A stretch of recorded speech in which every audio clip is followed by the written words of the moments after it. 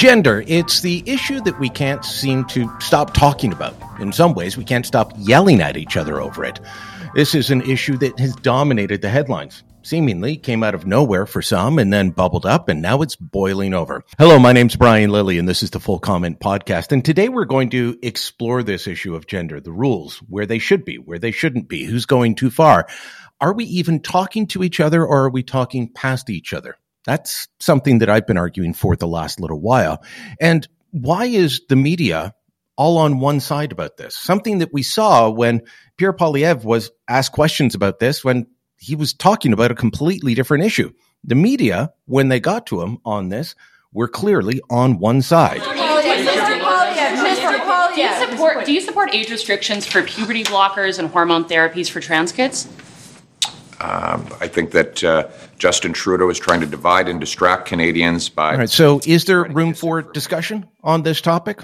Julia Malott is a transgender columnist, a parent, someone who's been talking about this actively for the last little while, and someone that doesn't matter which side you're on, you're going to agree with some of what she says and disagree with others. So, Julia, thanks for the time today.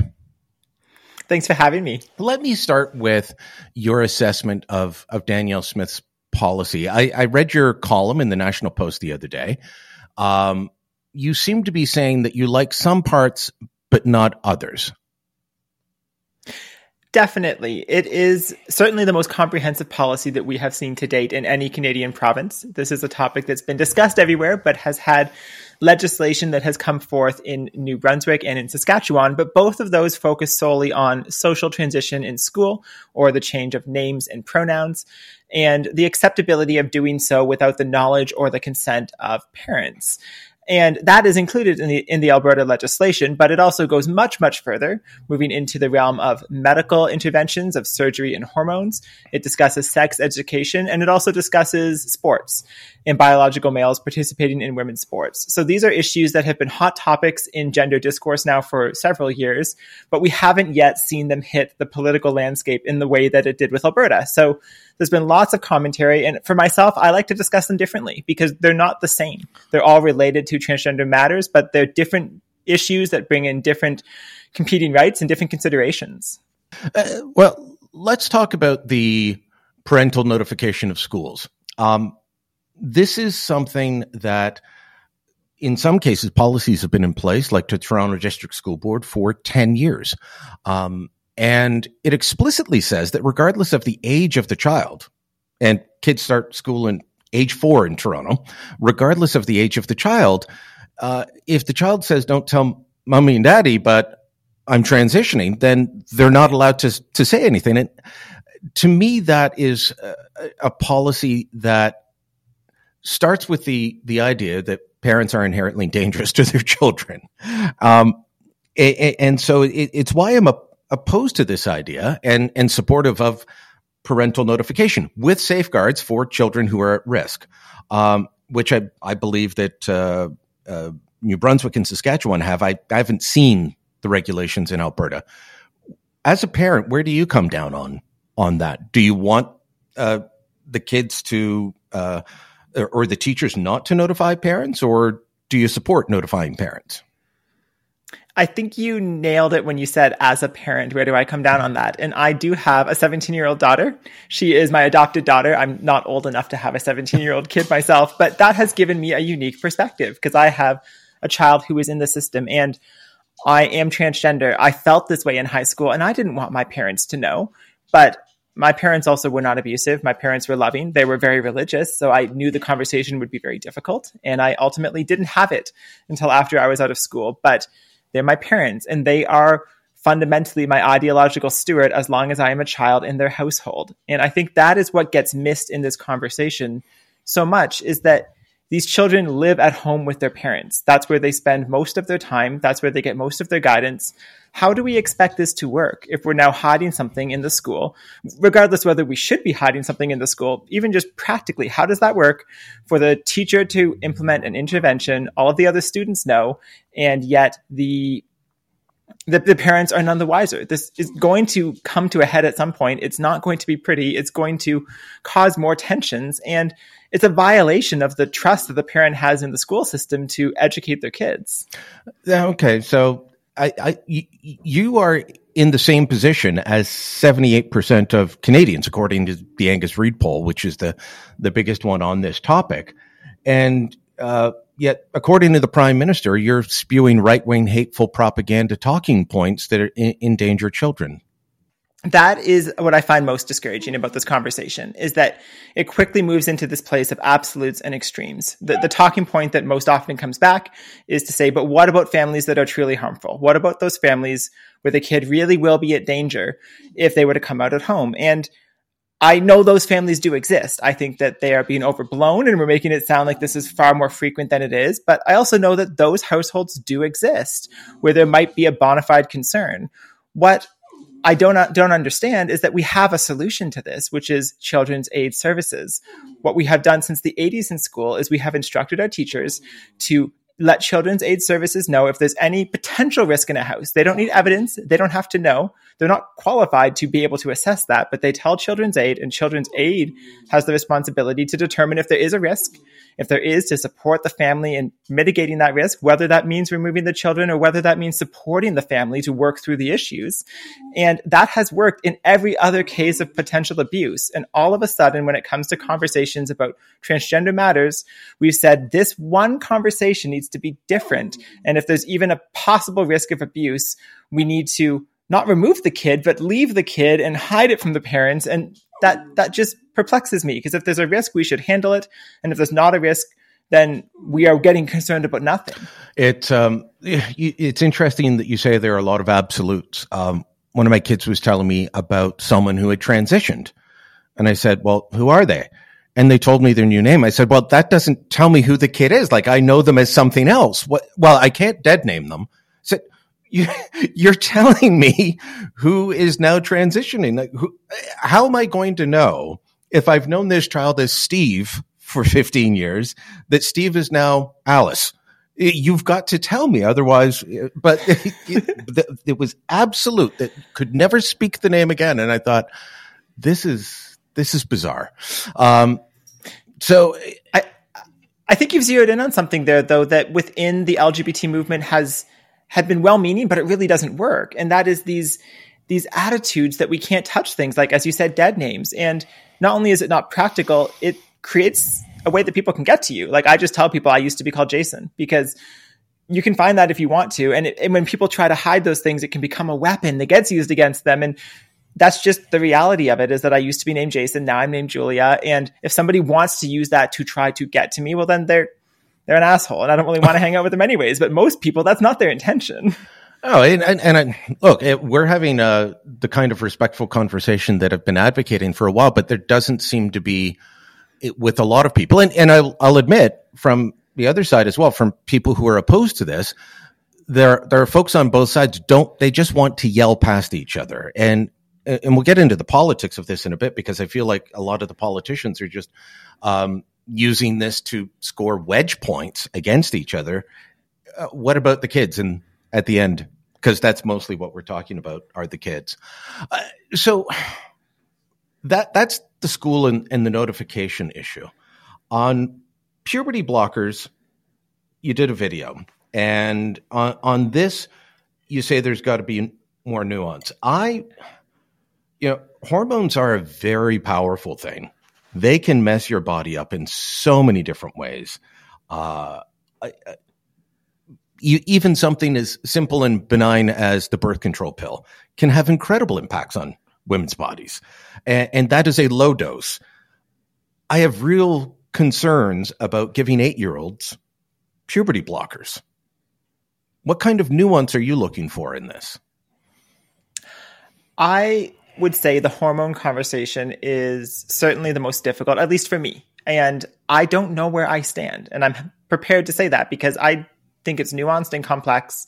And I don't know what the right path is forward. And I wish we had more conversations that came from that place, because most of what I see, like you described, are from either one side that says we have to do this, it saves lives. If we don't do this, people will commit suicide. And there's no path forward but to make hormones available to every child who at any point in their life feels that they need them. And on the other side, we now have the talking point, which is these are just too dangerous. There's nothing we can do to have any sort of safety or discretion around how they're used. They need to just go away until you're an adult.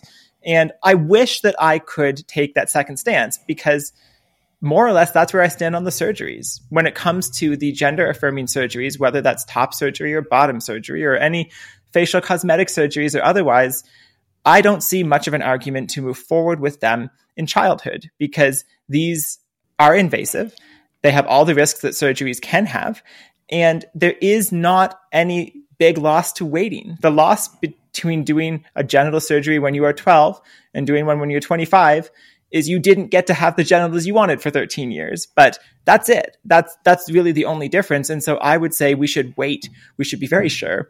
And we should do everything we can to make sure this is the right path before we lead someone down. The difference with hormones that gets overlooked so frequently is that if you do not go on puberty blockers pre-puberty, and if you are not on cross-sex hormones, that ship has sailed once you're an adult. I'm the perfect example. I always felt this way. I always knew how I felt about my gender, but I did not start transitioning until I was 28 years old. So I was an adult. And that means that I am 5'10", and that means that I have broader shoulders, and that means my voice is lower, and all of these elements of my face and my body structure that at this point are not fully changeable, even if I were to pursue surgery after surgery after surgery, which I haven't done. And that's a tough life. So for people who are gender dysphoric, it is easier to do this earlier than it is to do it later. Now, that doesn't mean that I'm necessarily in favor of this, because, of course, what if they're wrong? What if they have a feeling when they're 12 and it goes away? So I do want to be very, very cautious. But what I find most frustrating in this conversation is that the positions that come forward, like we've heard from Polyev, like we heard from Smith, that take a hardline position against hormones, they don't acknowledge this fact of why children want it. They don't acknowledge that when you are like myself and you do transition as an adult, we still live in a country that's pretty cruel to you, especially if you are presenting as a woman, because we have made that mean a lot of things. I was in the news last week for my daughter's appendicitis. She had a really long wait time, and I did a number of pieces about Ontario healthcare and the failures there. And I was shocked and disappointed by how many times the conversation went into my physical appearance, whether I am a fetishized pervert, whether I'm suitable to have a kid at all, purely based on my appearance. And these weren't even transgender stories. This is just a parent who's upset with the healthcare system. And as long as that's the discourse we're having, of course, kids are going to desperately feel the drive towards this. And to just come out and say, no hormones are allowed, no blockers are allowed, and ignore what that means for these kids, it's a missed opportunity, because we could have a policy that does take a stance on hormones that's either completely restricting or at least very restrictive, except for in pretty clear-cut cases. But pair that with policies that say, and when you don't pass as an adult, it's okay, because look at what we're doing to make sure that we can change the discourse. And none of that conversation is happening. Well, how do we get to that point? Because any opposition to puberty blockers and hormone therapy is met with, then you want kids to die and they will commit suicide. And I've looked at some of the studies on that, and some of them are very weak studies.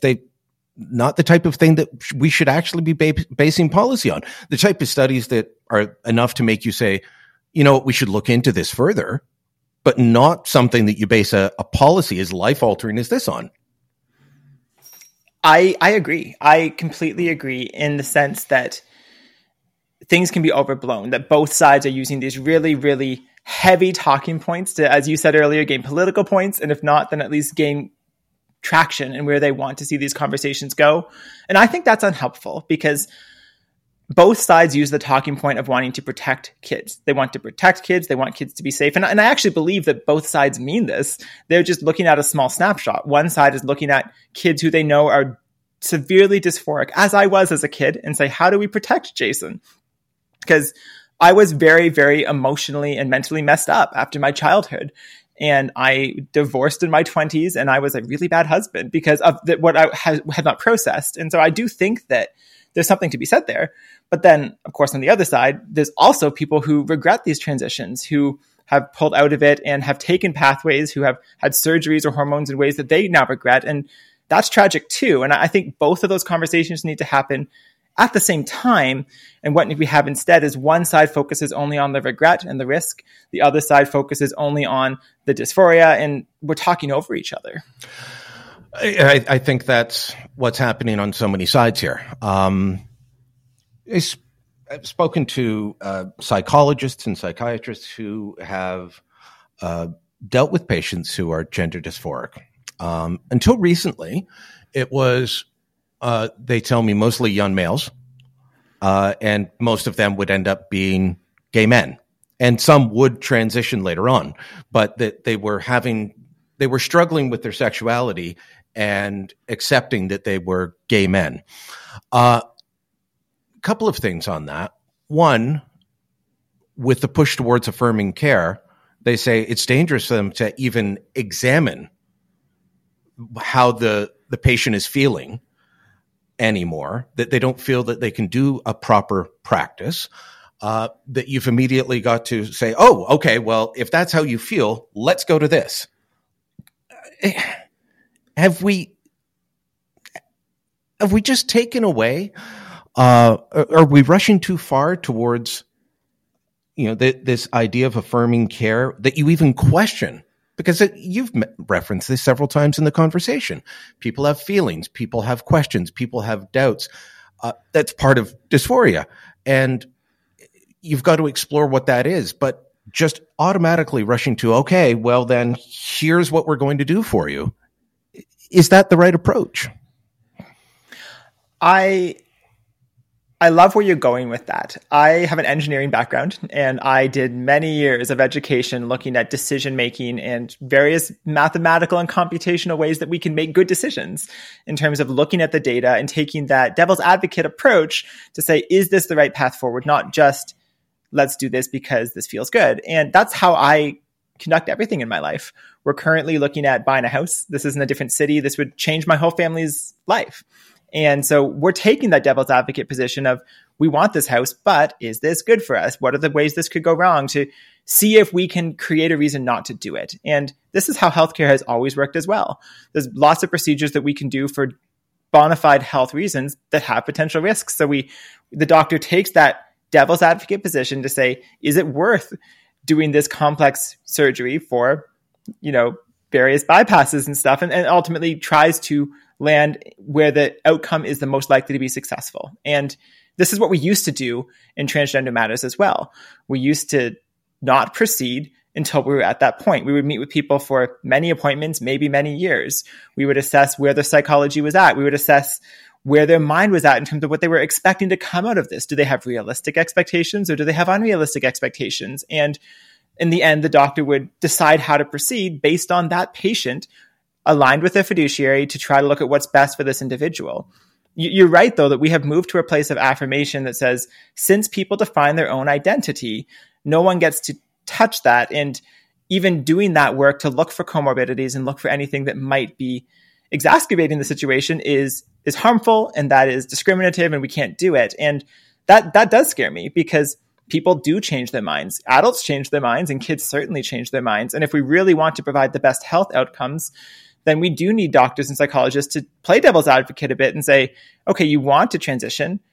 Let's look at all the reasons why maybe you shouldn't. And that isn't because no one should transition. I believe there's lots of people who should. I am much happier now. And I know lots of people who are much happier now, but that isn't always the case. It's definitely a different path that we've gone on. And so it's one that I worry about being put into the school system effectively as well. And then that added element of, okay, and let's not tell the parents. I just think that that'll lead to bad places. Julia, thanks for the conversation. We need to take a quick break, but when we come back, I want to get your thoughts on some other aspects of the of Danielle Smith's policy, especially when it comes to the issue of sport. I'm looking forward to it. The issue of transgendered athletes in sports, Julia, is definitely a hot topic. It has taken off in the States, more so than here. But we've seen the podiums where it'll be a women's sports competition, and two of the three people on the podium are biological males. Video sent to me last week of a women's rugby team, and this big beast of a player just knocking the woman over. And he's like, well, that's a biological male. When Smith released her policy, Global News was quick to come out and say, no, science shows that women have the upper hand on this, that men are not necessarily bigger and stronger. It's like they closed their eyes and said, the opposite of what's actually true. What are your thoughts on biological males in women's sports? So for a long time, I just avoided the sports conversation, partially because I didn't care, because I am not good at sports. I don't enjoy watching sports. Like, this is not a topic that I cared about. And I'm like, oh, people want to keep talking about it. But then I saw exactly what you're describing in terms of some of the national level competitions, the most famous, of course, being Riley Gaines versus Leah Thomas. This is one of the swimming. I don't even know which one because I don't know sports, but they're competing at the national level for swimming. Leah Thomas is transgender, and she ends up winning. And people were very upset about that. And I get why they're upset about that, because men are taller on average. Men are stronger on average. These should not be controversial things. That's pretty well known. And at that level, at the professional level, it kind of makes sense that if you have your best trained biological female and your best trained biological male in a sport like swimming, the taller, stronger individual is going to win. So that is a concern. And I think it's fair to bring it up, and we need to have real conversations about that.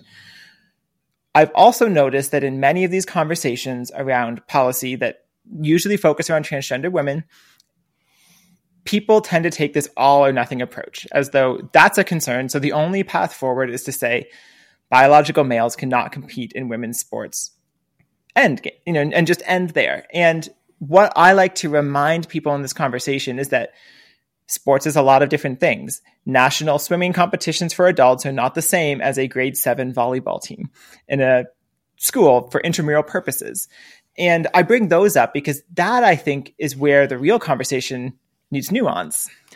Myself growing up, I felt marginalized because I couldn't be in the social circles I was connected to. I was friends with the girls. They were my friends, or the people that I socialized with, but I wouldn't be able to be on that team because I was a boy. And we have to acknowledge that a grade 7 volleyball team is not just about competition. It's also about camaraderie. It's about teamwork. And there is an exclusive element when we say, and they're sex-based, just because that's kind of customarily how we've decided to do it.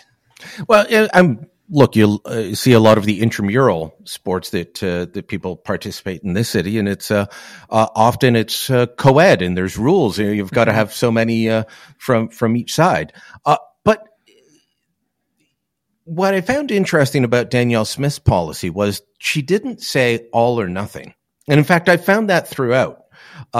Smith's was attacked viciously, as if she had just stood up and said, transgendered people are the worst ever, and we're going to chase them out of Alberta. That was not what her speech was, the video that she released. And she said that there should be competition for women, but we also need to make sure that there are places where everyone can play. And I think that got lost. The idea that weightlifting has become the most recent one. Canadian female powerlifter is upset because now she's going up against people that were born and did not transition or were on puberty blockers. They're huge. They can lift more iron than she can. I get why. So would you say that there should be maybe rules around this, stopping it at like the national or international level competition? Or do we nuance? Do we say some sports it's acceptable, some sports it's not? So the argument with sports always comes down to safety and fairness. Is it safe to have somebody who is much bigger or much stronger competing? And is it fair to have somebody who's much stronger and much bigger? Like the rugby example, like the powerlifting example. These are good examples in those domains. And those are well put, and those are valid. What I notice, though, sometimes is that they ignore the fact that you can raise safety and fairness concerns within a sex bracketed category as well. Who's going to win that powerlifting competition? The strongest female. Why is she the strongest female? because she's bigger, because she has higher levels of testosterone naturally, because whatever reason they are, she's probably a safety hazard to some smaller women in certain sports. But no one's saying that we shouldn't allow a 90-pound female and a 180-pound female to do other sports together because of safety concerns. Although there is actually, when you look at something like wrestling, that's what we've done for a long time. We have weight classes recognizing that a 300-pound wrestler and a 90-pound wrestler is not going to be fair or safe competition, regardless who's of which sex. That is a sport where your weight is so related to your ability to be effective in the sport.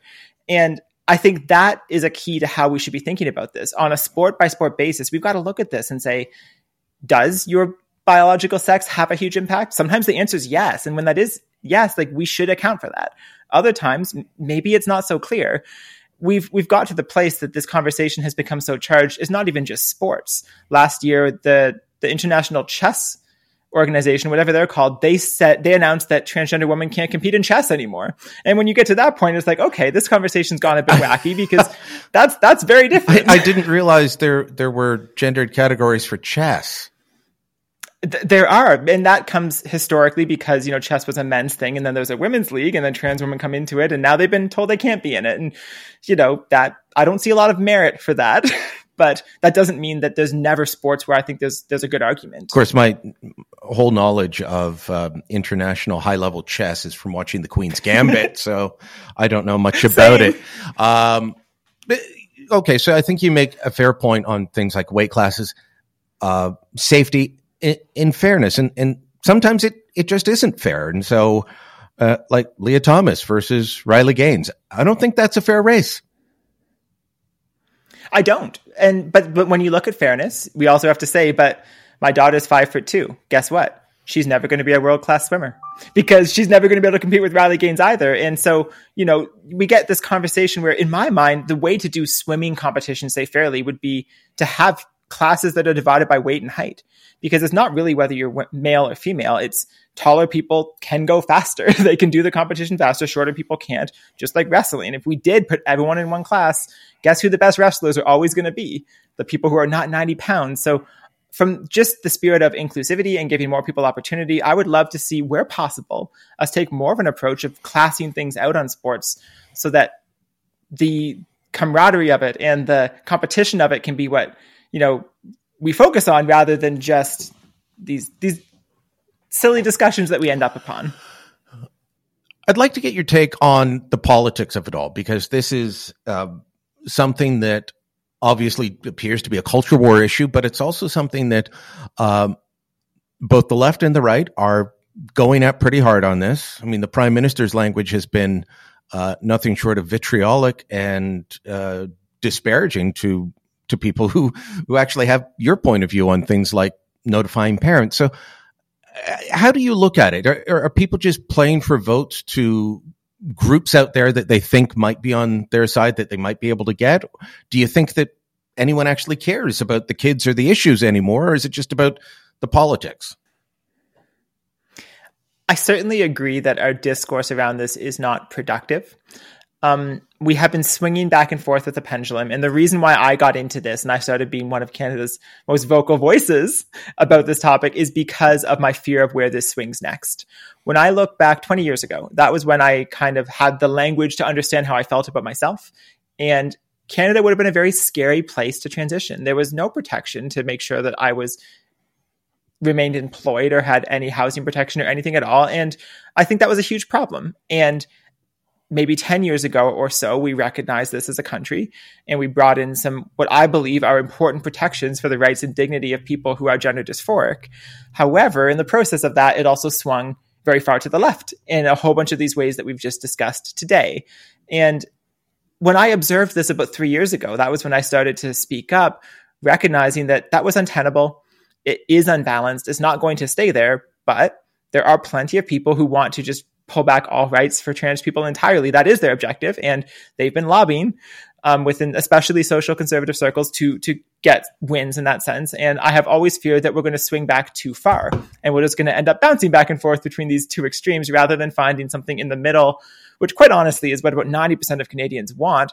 They're not into this issue. They're not obsessed. They just want something in the middle that's balanced, that maintains dignity and respect for transgender people, doesn't go so far as to take away their rights and stewardship as a parent. And that's what I want to see. And I'm not seeing much of it at the political discourse level right now. I'm seeing, like you said, a lot of cheap shots at one another, framing each other's positions like they're more extreme than they are. And that's unhelpful. I think a lot of Canadians would just simply have a live and let live attitude if we had rational conversations. But as we've discussed several times, people like to ratchet it up and or come in with these all or nothing stances. You actually said in your National Post piece that if Danielle Smith's policy were a bit more nuanced, it might be accepted. I'm going to disagree with you because I think that the activists on the transgender side are just as we won't give an inch as the activists on the social conservative side. And they will say all or nothing, we're playing for keeps. I agree. I think that there is a small group of pretty extreme and fixated individuals on both of these sides that I don't think they can be helped. I certainly can't help them. I've been trying for a few years, but they're very ideologically captured on one end or the other. And if they don't get their way in its entirety, they're going to be unhappy. And much like issues like abortion or gay marriage that have, I would argue, long been resolved in Canadian discourse, they'll probably linger for a long time and be continuing to bring those matters up. But that's not where most Canadians are. Most Canadians are just in this middle spot. They have compassion for people like me. They might have concerns with a few things they've seen with our current policy, but they don't want me marginalized. They don't want me to lose my job. They just want us to find some balance here. And I have been encouraged by the conversations that I have on Twitter, where I have quite a following, on my YouTube channel, and now that I'm doing a lot more stuff in Canadian media, that I regularly get to have these conversations afterwards with people who are just normal individuals who haven't given this a lot of thought, and they're just looking for balance. Well, maybe we can find it. Do you get much pushback in the trans community? I do. I've written quite a bit about the difference in the dissent that I receive from the trans rights activists and from the social conservative activists. I get it from both, which to me tells me I'm doing something right, because if both extremes don't like my position, then that means I've found something that is actually listening to both sides and not just ideologically captured in one or the other. But I will say that the stuff that I receive from people who are not accepting of trans people is more vulgar. It's more personal. The transgender activists, they do not like the message that I send. They find that message threatening, and they don't like some of the positions that we've discussed here today that I think would really help us to find some balance. But they don't usually go for me personally the way that I have been attacked by some of the people on the other side who do genuinely have contempt and disdain towards transgender people and have masked it and hide behind arguments of children or parental rights, because that's what's politically tenable. And don't get me wrong, I'm in no way saying that everyone who uses those arguments is coming from that place. I spend 95% of my time nowadays in some of the deepest gender critical circles in Canada. And most of them are there because they have these concerns with unbalanced policy and they don't want harm to transgender people. But of course, it has also created good cover for that extreme faction that lives on the far right side. Well, fascinating conversation today. As I said at the beginning, I've been saying for a while, we need to talk to each other, not past. You and I definitely talk to each other, and proof that you can have a respectful conversation. So thanks so much, Julia. Thanks for having me. Full Comment is a post-media podcast. My name's Brian Lilly, your host. This episode was produced by Andre Prue with theme music by Bryce Hall. Kevin Libin is the executive producer. You can subscribe to Full Comment on Apple Podcasts, Spotify, Amazon, what have you. Listen through your Alexa-enabled device and help us out by giving us a rating, telling your friends about us. Thanks for listening. Until next time, I'm Brian Lilly.